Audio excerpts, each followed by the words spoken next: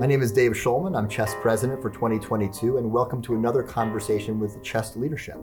Pleased to be joined today by one of my personal mentors and current CHEST President designate, Jack Buckley. Jack, thanks for joining us today. I'm going to let you share your mission with your mission through CHEST in a minute, but one of the stories that you often tell that I get a kick out of is how you at least remember, and I remember how we first met and interacted. Yeah. So you want to maybe share a very shortened version of that story? Sure.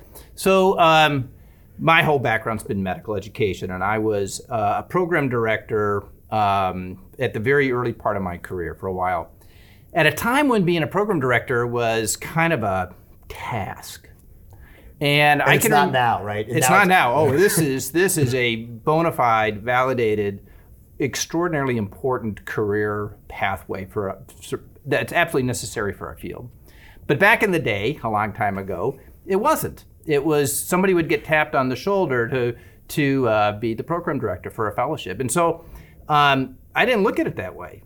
I looked, this is too important, and I wanted to advance that. I wanted to advance that role of a program director and being recognized. And I can remember at a conference of program directors for pulmonary critical care, I was asked to lead it. And we were sitting in a group, it was a breakout room, there's probably 20 people in the room, program directors. And I asked for a show of hands. They said, okay, how many people here went up to their boss's office, knocked on the door, and told their division head, I want to be the program director for the fellowship program. And I raised my hand, because that was me. And there was only one other person in the room that raised their hand. It was David. And I'm going, ooh, I like this guy. I don't know who he is, but I like him. And I think that to me, when I look back, that started the ball rolling in terms of people who really sought to say, this is the career path I want to go. I think it was back in 2005. I was trying to figure out. I can't remember. That goes back probably 15 or 16 years. Talk to me, because I got to know you first through both of our relationships with the Program Directors Association. Talk to me a little bit about your journey through CHEST leadership. How did you first get involved? Because I mean, you're a big shot now. You'll be president in a couple of years. Understanding the journey is different for different folks. What was yours like? Yeah, it was interesting. So when I was in my fellowship, I wasn't fully engaged with CHEST or professional societies in general. We would get, the group would go to a big meeting and we'd all come back, but I didn't get involved in CHEST until I was at Henry Ford Hospital my first time, and at the time, one of the senior partners in the group was Paul Qualley. Yeah. And Paul Qualley, past president of CHEST, said, I think you should get more involved. You're a clinician, you love to teach, and this is perfect. Come on to a meeting and I'll introduce you. And he got me signed up for a leadership course back in the day. And that course was Vera De Palma and Lisa Moore. We talk about it to this day going back. That was probably my first initial exposure to CHEST. Boy, that just, everything in there was just easy and natural. And so when was the first time you then ran for a leadership position? Certainly you've been on the board. We'll talk about that a little later, but what are the other positions that you've held within the organization? There's been a number. Some of them were helping out with a committee on this or an educational project on that. But I probably would think that it's all been naturally through the what's now called the Training Transitions Committee. Yeah. At the time, it was an affiliate network, and this is all about, what you and I have historically valued is folks in their training and their formal fellowship training. How do you get them involved and engaged in their professional society, and how do you help them be successful in their careers? And so that's what those committees and networks at the time had been focused on, and that was aligned nicely with what I was doing back at my home institution. So that's where I spent most of my time. And then from there, I put my name in the hat for a board position and was luckily nominated, and I was surprised in a way because I thought there would be tons of people who would be applying, and I felt very lucky to get a chance to serve on the board. And that was 2013? I think that was right about that, which was just following up my year when I was the scientific program committee chair. And so I think that's probably where the CHEST got to know me better. And so once they get to know you better and see what you can do, then they might consider you more strongly for positions on So the board. I have to take a minute and tell a funny story, which I don't know that I've ever mentioned this to you, Uh-oh. but I always get a giggle out of it. So you'll remember, and some of our audience may who are a little bit more senior, that back in the day, and this probably goes to 2016 and before, the lead up to the annual meeting, there were advertisements that the program chairs did. And so you were part of now you know where I'm going to go, right? You were part of a memorable advertisement in 2012. The meeting was in for Atlanta. Yes, for Atlanta. Yes, I do. Do you remember what the advertisement was? I do remember the video. So it was the meeting was in Atlanta, and as always, we try to embrace local history, culture, and there was an advertising skit on the old movie Gone with the Wind. So Doreen, who was the program chair at that time, played Scarlett O'Hara, and I was Rhett Butler. With the little pencil mustache. Taped on. It was actually a piece of tape on. I don't even want to know what it was, but it came in a case, and I used it once, and then it was disposed. Yeah, it was. I think soon after that they stopped doing skits. I'm not saying it was because your acting was poor. Oh, I would say that's the reason. I remember that very vividly and thinking, how did they talk him into doing that? Well, it's part of trying to be in a good sport, right? Some things you do, you have to get out of your comfort zone from time to time. So that was fun. Yeah, no, it was. Looking back, it's fun. It was good. I want to get. You mentioned the board regions. I want to get back to that in a minute. But you started with training and transitions, and one of the things, and you opened with this push for education. What is your perspective these days on how junior folks, medical students, residents, fellows, even junior faculty interact with national organizations like CHEST? How has that changed? And what, if any, advice might you offer? That's a lot of questions tied together. But what, if any, advice might you offer to young folks who are trying to figure out, like, is this a thing that I should get involved in? I'm so busy with my home institution. What are the benefits of something like that? So it's a ton of questions. We can tackle them in whatever order you need. I'm gonna start with the second one first. And is should people get involved with their professional side? Absolutely. Absolutely. I think all of us as professionals need to be engaged, not with what we do just day to day, but also on working with your professional society to advance your profession. It's like the old rule at work. So everybody has two jobs. Number one, get your job done. Number two, make your job better. And I would argue through a professional society, that is one of the ways that a lot of us can help make our jobs and our roles and what we do and our impact, which is the bottom line. How do you help patients? How do we do that better? And working with your professional society is probably one of the most important ways to do that. So I think that's extremely important. Now, how do you get involved with your professional society? I think what's fun to watch is over the last 20 years, the number of opportunities, and it doesn't always seem that way when you're in this role, for medical students, residents, and fellows to get involved is so much better now than what it was. That used to be, you would stand on the sidelines and hear about national meetings here and there, and watch your professors and attending physician teachers go off to these meetings, come back, and they learn about all this new stuff, the cutting edge stuff, and you just wonder, oh, okay, am I going to get tested on that or something like that? But it was like a black box. What's inside? You didn't know. And then when you first get your chance to go to a national meeting, it's a lot of fun. It's just a whole new world. It's different types of stuff going on. And but you feel like you're a participant, you're an attendee, but you're not engaged in influencing how things go. Now we have opportunities for fellows to be involved, not just on giving presentations, but sitting on committees and playing important roles. Residents get invited, even medical students. So when we travel to all of our national meetings now, we reach out to local medical schools saying, hey, free admission to the meeting, free attendance to any medical students want to come in and present a subject. Right. Submit a poster. Meet leadership, play around in the simulation center. Absolutely. For CHEST. Yeah. Just get a little dose of what it is. And it's a blast. We get wonderfully positive feedback from those folks.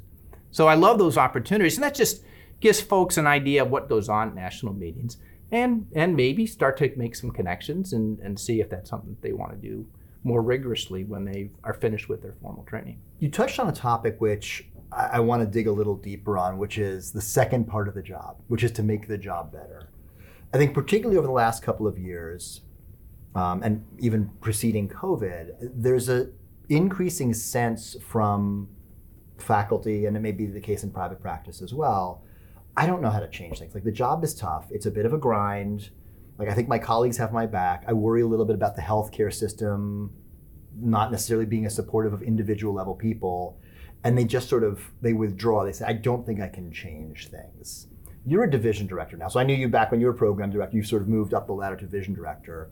How can people lower in the levels of leadership try to do that second part of the job? What are the and I know it's a hard question, but what advice might you offer to somebody who sees opportunities to make things better but doesn't know how to operationalize those ideas? Depends on what the idea is and how you're going to operationalize it. And I don't have the answers for every single path, but I think it does start with a sense of belief in that, this could be better. Whether it's, this treatment, this way we structure things, this way we approach diagnostic problems, this could be better. We have there's enough science out there that tells us this could be better. So how do we make this better? How do I influence that? Just because we're doing the same thing, or what you don't want is to be doing the same thing in 20 years that you're doing today. So let's think about that for a moment, and where do we want to be and how do we get there? And I think you got to speak up. You got to submit ideas, and you got to be willing to try something new and advocate for something that you believe in. And sometimes that's calling out things that should probably be stopped and go away. Put it aside. No, we've done that. Let's move on. That's not work. We tried it. It's not working. Let's do something different. And you have to be willing to do that. And it kind of comes back to being, I don't know, you have to, and this is just personal, but we all reflect on how we're doing in terms of our own professional development. And what I learned about myself is fairly early on is I do better when I am being more honest and authentic about who I am and what's important to me.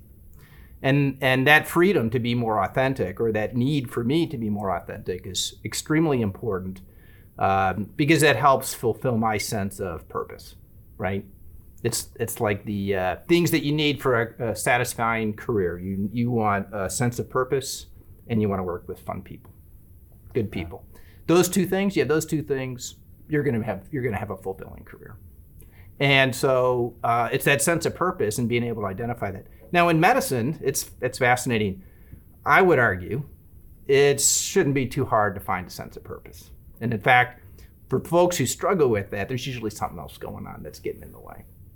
So if you can just always kind of put that, why you're there, what you're trying to accomplish, the big picture, little picture, doesn't matter as long as you have a sense of purpose that drives you. And let that take you to wherever you're going to go and helps you accomplish what you want to accomplish.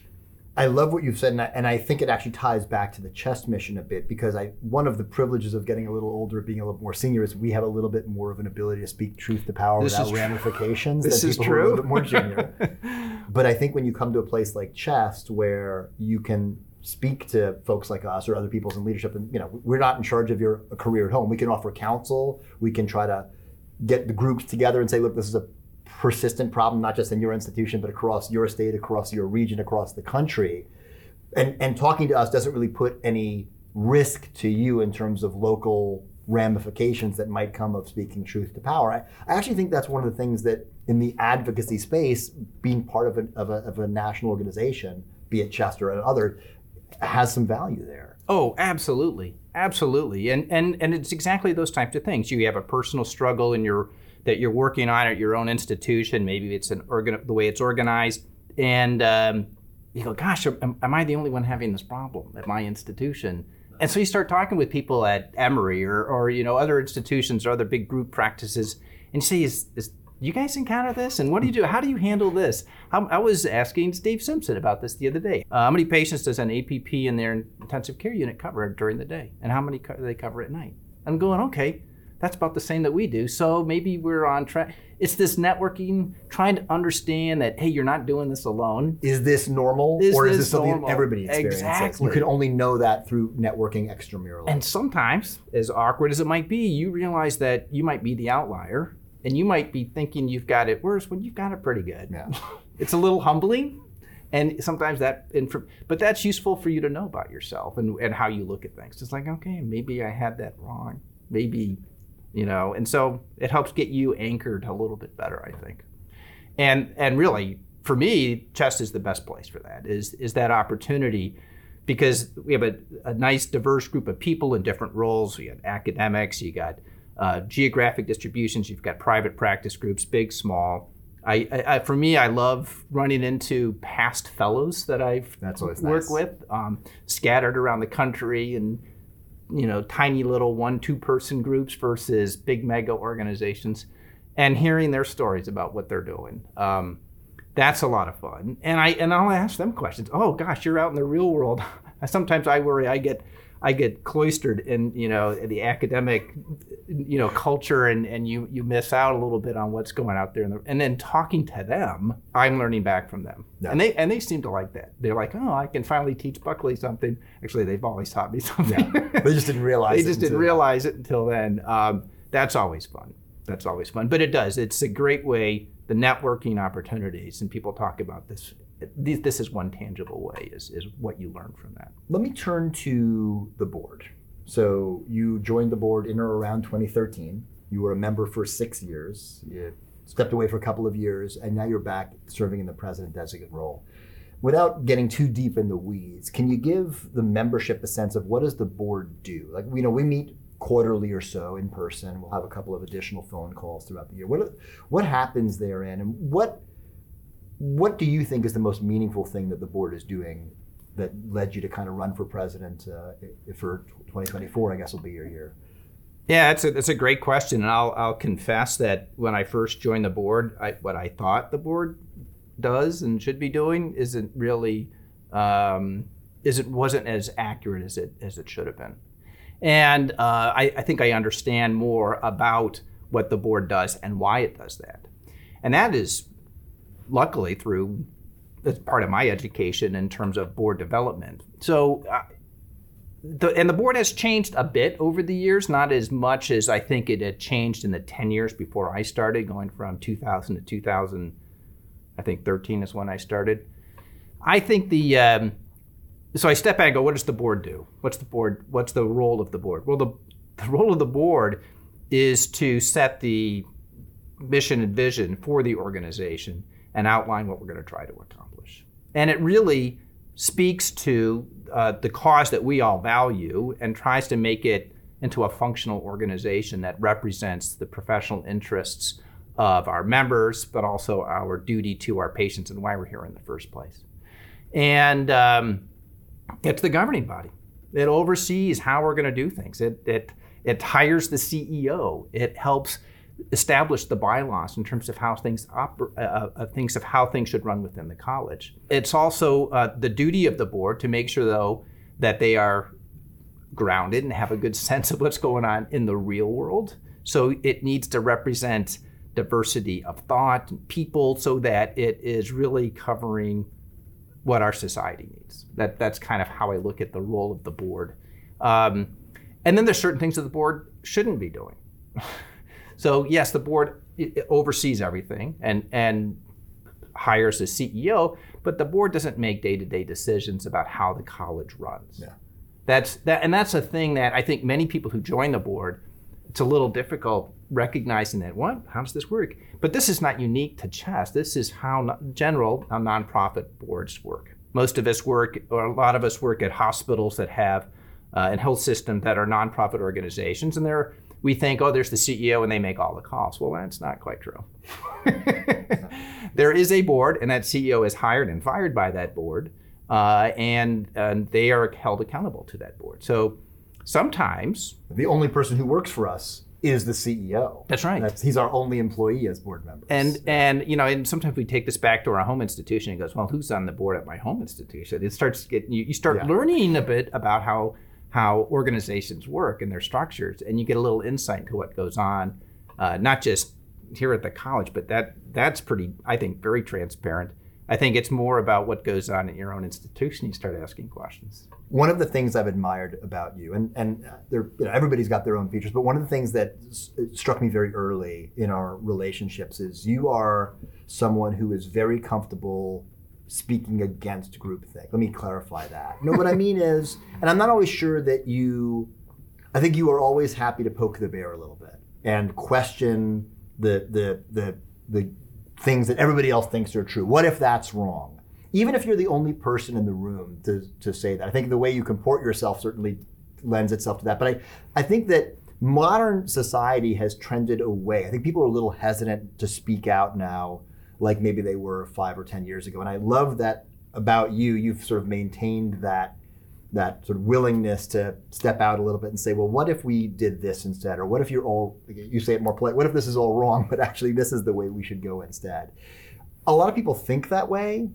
I don't know that a lot of people act that way. And any lessons that you might share is that have helped you be more comfortable speaking and just questioning the truths that we all perceive to things that we all perceive to be the truths? I think it really comes back to, and I remember the first time I ever heard this term a long time ago, groupthink. What is groupthink? And it was defined going, oh gosh, I see a lot of that. I can't stand it.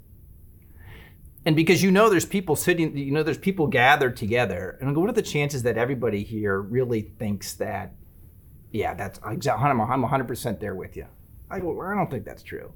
And so part of me that one of my motivators for speaking up is, I want people to be honest and authentic. Comes back to this authenticity issue about what they really think. And it's an opinion usually, right? It's not a strategy, or maybe it is a strategy, but often it's opinion about something. And the whole purpose to having a group is to get different opinions and different ideas and different perspectives. And so if everybody just wants to latch onto what's popular, well, why have a group? Yeah. Just turn it over to one person. David, you stay here. We're all going home. It should not be me. I'm the last person you should rely upon. So it's a way, I think, of keeping us all in check and honest with each other. And we should welcome it. We should welcome contrary opinions and thought as a way of challenging our beliefs, because we're human. We have limitations in how we process. We have limited experiences. And so how we process and interpret things is going to be unique and often isolated until you start sharing. And I'm a firm believer, and Gabe Bossett used to always talk about this book he loves, The Wisdom of the Crowd. A group of people is going to come together with much better ideas and thoughts and solutions than any individual. Yeah. No question. I'll close with just a couple of rapid fire questions just to get to know you a little bit more personally for those who might not know you. I think I know some of these answers. What music act have you seen live and you're like, that is the best music act I've seen live? You mean band or play? Anything you want to share. I was thinking band, but if you have a musical you want to share, that's cool too. I have a fairly eclectic music interests and tastes. But I don't like live concerts that get too loud. No. I don't know whether I just get sensitive hearing or what. I like listening to loud music, but I like to be able to control the mind. Hey, can you guys quiet down on stage a little bit? It's a little noisy for me. Yeah. I like going to, I like big band. Live performance of a big orchestra and old stuff. And you don't really have touring big bands anymore. So not classical music, but more like brass instruments and stuff like horns, that? Horns. So, okay, I'll show my age. And I was listening to the other day I would go see an Earth, Wind, and Fire concert in a heartbeat. You are showing your age. And I love because they've got a big brass section. Are they still touring? No, I don't think so. I can't imagine. But it's but that's that type of music. I grew up playing classical piano, so I have huge interest in classical music. The gentleman who was taking us to and from the hotel. Yeah. Had this spectacular Gershwin just playing on the radio yesterday on the ride over, and I said to engage him on a conversation. Little John Philip Sousa, maybe while they're at it. Not so much into that. Not so the much. Marches. Not the marches. Okay. George Gershwin. It was spectacular. What guilty pleasure movie? What's the movie that you shouldn't like and you're not necessarily happy to admit, although maybe you would be fine with it, but you will watch anytime it comes on, even though it's not sort of a popular hit? I watched it the other day for a second time. It's this animated Sing. Yes. And they come out now with Sing 2. Yes, it just came out. I had to watch Sing 2 because Nneka Soderstrom says you got to watch it. It's the best. And she was right. It was spectacular. So it's a feel-good comedy. You have a son, but he's 17. Oh, he don't want to watch that. Yeah. I want to watch it. You're just watching it for you? I love that. All right, last one. What's your comfort food? What food just makes you happy? May not be the healthiest, but it just gives you joy when you're sitting down to eat it. Pasta. Any kind, or like with a particular sauce? Or? With a good bolognese sauce. Nice. You make this yourself? Are you a cook? I do like to cook. I've not made it as well as my sister and my mother can make it, but I want to learn. Yeah. It's all about. The key is the milk. You got to use whole milk, and it's the right way to cook it so it doesn't. It's a little tricky. I feel like I would burn it. It's a little tricky. Yeah. It's a little intimidating, but I'm committed. I want to get it down. You've always been committed, Jack. Thank you, A, for everything you've done for Chess, and thanks for meeting with me today. Really